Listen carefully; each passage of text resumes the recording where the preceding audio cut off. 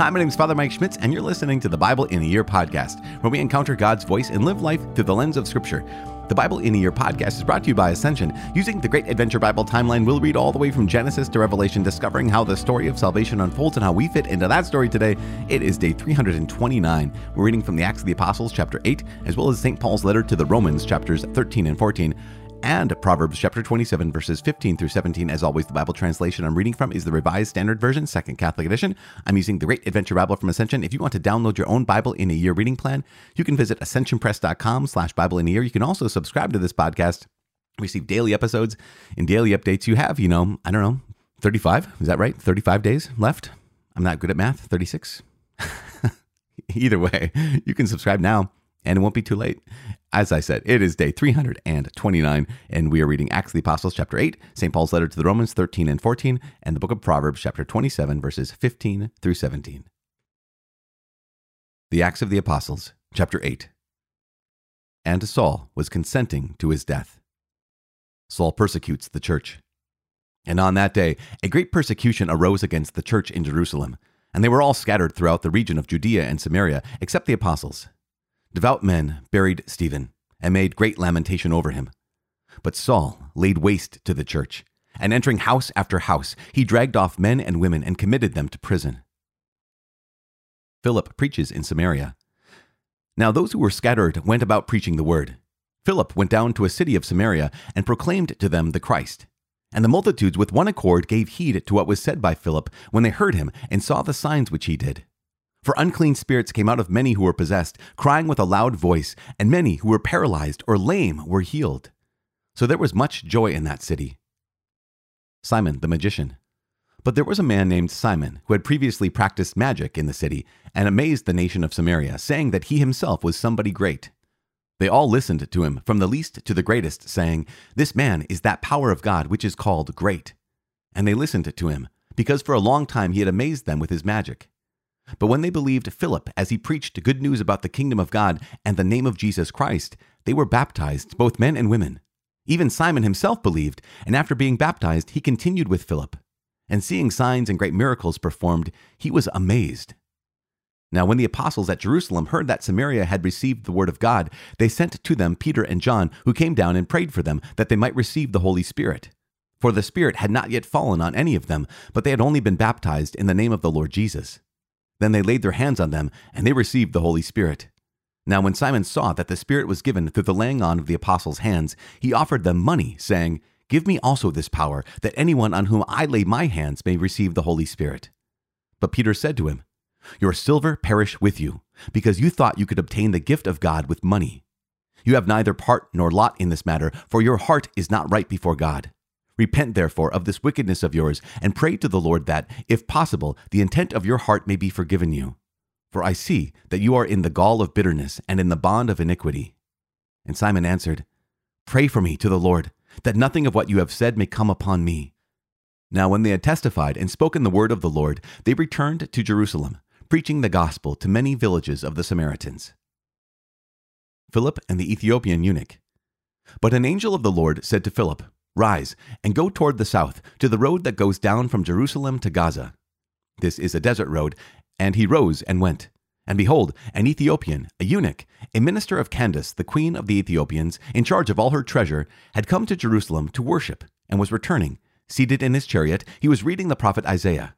And the Spirit said to Philip, "Go up and join this chariot."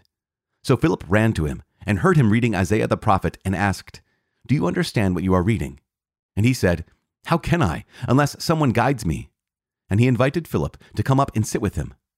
Now the passage of the scripture which he was reading was this: "As a sheep led to the slaughter, or a lamb before its shearer is silent, so he opens not his mouth. In his humiliation justice was denied him. Who can describe his generation? For his life is taken up from the earth." And the eunuch said to Philip, "Please, about whom does the prophet say this? About himself, or about someone else?" Then Philip opened his mouth, and beginning with this scripture, he told him the good news of Jesus. And as they went along the road, they came to some water, and the eunuch said, "See, here is water. What is to prevent my being baptized?" And he commanded the chariot to stop, and they both went down into the water, Philip and the eunuch, and he baptized him. And when they came up out of the water, the Spirit of the Lord caught up Philip, and the eunuch saw him no more, and he went on his way rejoicing. But Philip was found at Azotus, and passing on, he preached the gospel to all the towns, till he came to Caesarea.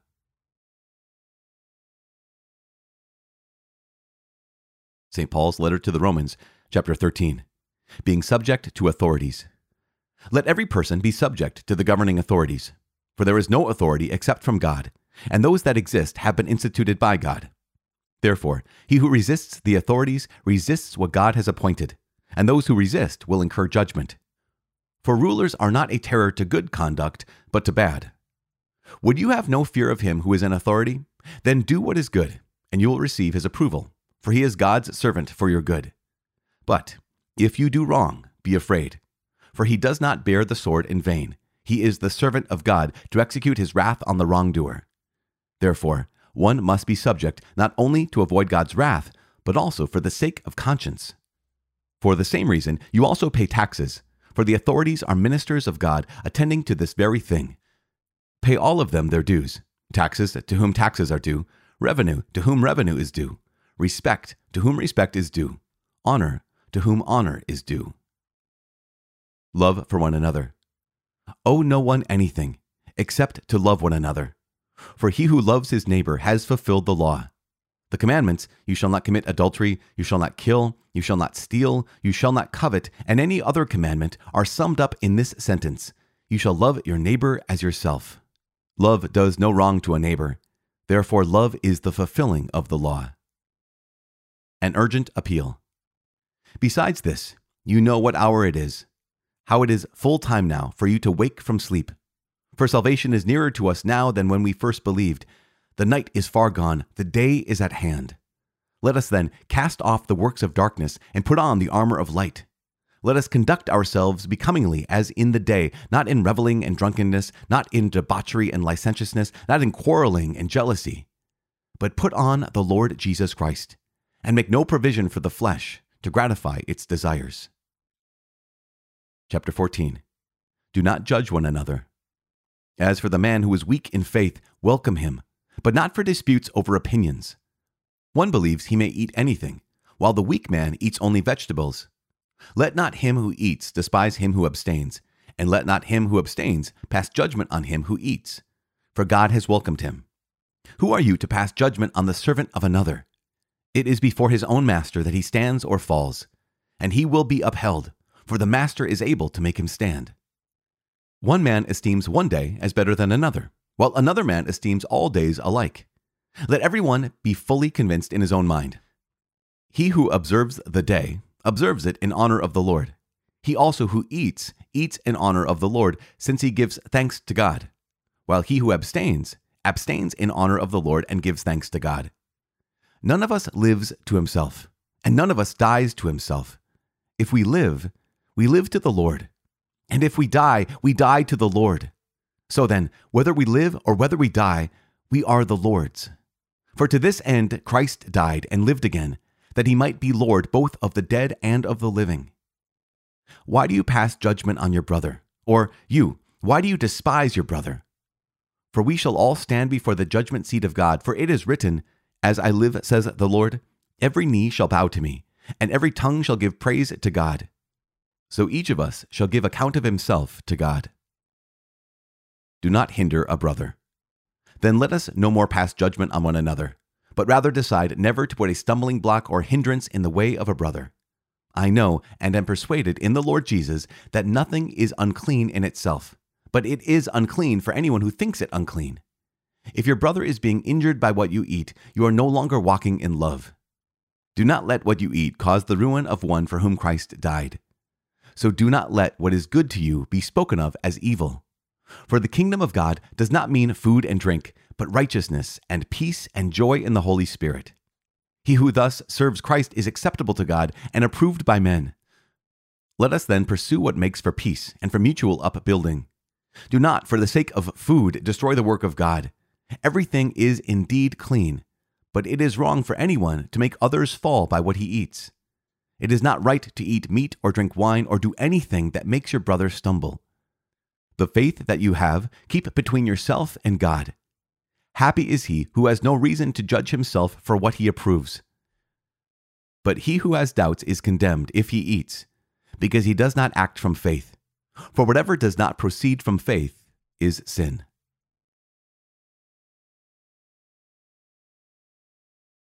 The book of Proverbs, chapter 27, verses 15 through 17. A continual dripping on a rainy day and a contentious woman are alike. To restrain her is to restrain the wind, or to grasp oil in one's right hand.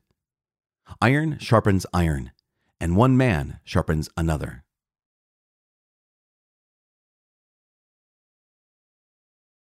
Father in heaven, we thank you and give you praise.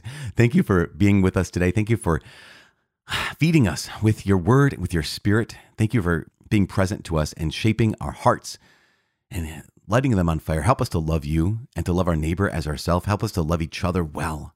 In Jesus' name we pray. In the name of the Father and of the Son and of the Holy Spirit. Amen. So, gosh, you guys, oh my goodness, Acts of the Apostles. Incredible. I want to highlight a couple things. One is, it might be odd that we started with chapter 8, verse 1, and it starts with the word and, which basically connects chapter 7, verse 60. And so you might have thought, wait, what? What happened again? This was when Stephen had been stoned, and they laid the cloaks at the feet of a young man named Saul. And Stephen cried out, Lord, do not hold this sin against them. And when he had said this, he fell asleep. The next verse, and Saul was consenting to his death. That's kind of like if you're wondering, wait, what? That's what. And right after this, in basically same verse, chapter 8, verse 1, continued, it says, on that day, a great persecution arose against the church in Jerusalem. So here, starting with Stephen, then other Christians were then persecuted. And that is in one verse, verse 1 of chapter 8, and Saul was consenting to his death. That's one. The next thing, on that day, a great persecution arose against the church in Jerusalem. That's 2, persecution. And then 3, same verse here. And they were all scattered throughout the region of Judea and Samaria, except the apostles. Now, those 3 movements. Here is Saul consenting to Stephen's death. Secondly, here's the persecution arising in Jerusalem. Thirdly, here is the scattering of Christians throughout the region of Judea and Samaria. Remember what Jesus had said. So you'll receive the Holy Spirit. And then you will proclaim, basically, bring the gospel, starting here in Jerusalem, throughout Judea and Samaria, to the ends of the earth. And this is Jesus' words being fulfilled. But what is the context in which they're being fulfilled? The context is persecution. I think sometimes, gosh, we need to pray about this, especially as Christians in the 21st century. We need to pray about this. Sometimes we think, well, if I'm going to have the blessing of God, if I'm going to live out, the plan, the will of God, it's going to be prettier, right? It's going to be more... there's going to be less pain. There's going to be less persecution. There's going to be only blessing. What happens? Here, verse 1 of chapter 8, Saul consenting to Stephen's death, church being persecuted, and that sparks the next step of evangelization. That sparks the next step of the growth of the church, not just in Jerusalem, but throughout Judea and Samaria. And then further persecution will spark even more growth to the ends of the earth. And that's one of the things we just have to realize, that suffering, that obstacles, that persecution doesn't mean things have gone wrong. That doesn't mean automatically that things have gone wrong. Sometimes that's just how it goes. And that's incredible. And so we have a little piece here of Philip, one of those who are sent. And he's sent out and he begins preaching the word in Samaria. And it comes upon this man named Simon, who's a magician who amazed everybody. But then all of a sudden they see the power of the Holy Spirit. Even Simon himself becomes a Christian. Peter and John, they come to that same region in Samaria. And this is where we have the term simony. Simony. Simony is the buying and selling of religious things, or buying and selling of sacred things, or the buying and selling of like blessings, that kind of idea. It is a sin, and that comes from chapter 8 of the Acts of the Apostles, where here's Simon, the magician, who says, I want to buy the power of the Holy Spirit from the apostles. And Peter has some very stern words for him. And so the church also has very stern words for anyone who would want to buy or sell holy things or buy or sell blessings. It's a sin called simony, named after Simon, which is kind of fun. I mean, you imagine your name becoming the name of a sin. I don't know. It's fascinating to me. But the conclusion of chapter 8 of the Acts of the Apostles is one of my favorite stories. It's Ethiopian Eunuch, right? So here's this man, and he's a eunuch. So basically, he is unable to become a Jew because of his status as being a eunuch. He is not allowed to be a person of the covenant, of the old covenant. But he is a God-fearer. He has come to Jerusalem to worship, even though he can't participate fully in the worship of the people of Israel. And so he's fascinated by the book of the prophet Isaiah here. And Philip, I love this. Philip, the Holy Spirit moves Philip to go up to the chariot. And Philip asks him the question, do you understand what you're reading? And the response of the Ethiopian eunuch is, how can I unless someone guides me? This is so important for us. The book we've been reading, the 73 books we've been going through, we're not done yet. We have 30 plus days, but the 73 books we've been going through, they are God's infallible word. Absolutely. The infallible word of God. Absolutely. But, we all know that they can be misinterpreted. We all know that God's word can be used and distorted. It can not even just be distorted, it can just be misunderstood. And so here's God's infallible word. What God's infallible word needs for us to impact our lives in a way that's infallible is it needs an infallible interpreter of the word. And so an infallible book without an infallible interpreter is a worthless book, because if I can get the interpretation wrong, then it's kind of useless, right? So what we need is what the Ethiopian eunuch pointed out. How am I supposed to understand this unless someone can guide me, unless someone can teach me? And that is the role of the church. Here's the role of Philip in this case. And it's just incredible to realize that God has given us that. He's not only given us the infallible word of God, he's given us the teaching office of the church. He's given us what they call the magisterium to be able to guide the discernment, to guide the interpretation, to guide our understanding of the church. We're going to see this actually play out in the next couple of chapters. After Saul has his conversion, there's going to be a number of moments where it's like, how do I understand this? How do we understand baptism? How do we understand circumcision? And the church is going to be able to answer that question. And it's just a really beautiful thing. Again, I'm not trying to make too strong of a case there, but it's compelling and it's worth praying about. I would say that. One quick note about Romans. What's happening in the letter of St. Paul to the Romans? Well, one of the things that's happening is, there's many things, obviously, but one of the things that's happening is there's this call to love. Now, St. Paul has been talking this whole time about freedom, that if you're free from the law, then you're not bound to the law, right? You're now living by the law of love. You're now living by the law of the Spirit. And so that doesn't mean, though, that you have license. That doesn't mean you can just do anything, because you have to love each other. And as he says in chapter 13, verse 8, owe no one to anything except to love one another. For he who loves his neighbor has fulfilled the law. And this is a very, very interesting piece. He applies this to the reality that there is some contention, there's some discussion over, okay, so are there foods that you can eat? Like, are there foods that Christians can't eat? For example, are there foods that were offered in pagan temples that now Christians can't eat because they were part of a religious ceremony offered to a false god? And the idea is, some people would say, oh, that's completely fine, no big deal, just eat the meat. And others would say, no, that's scandalous because that meat was offered to an idol. It was offered to a false god. And so St. Paul is saying, okay, whether you eat it or whether you don't eat it, that's irrelevant. The most important thing is, does your eating of this meat hurt the faith of someone else? Or does your not eating of this meat hurt the faith of someone else? So take into account the people around you. And again, you can do whatever. Basically, he's saying you can kind of do whatever in this case. Keep that in mind, in this case. But if what you choose to do is going to hurt the faith of your brother or your sister, then don't do it. Why? Out of love for them. And that's just, it almost seems like too easy. It almost seems too common sense. It almost seems too clear. And yet when we try to apply that to our own lives, it's just so difficult, because does that mean I don't do anything, or I start to have to do everything because this is going to scandalize my brother or sister? We say no, but we just come back down to this. The law is the law of love. If this is going to help my brother or sister, then why not do it? If it's going to hurt my brother and sister, then why would I do it?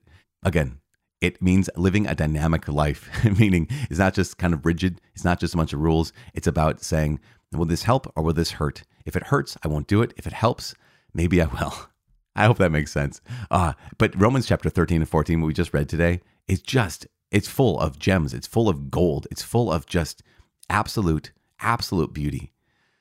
And one last note, St. Paul says in chapter 13, he says, salvation is nearer to us now than when we first believed. The night is far gone, the day is at hand. Let us then cast off the works of darkness and put on the armor of light.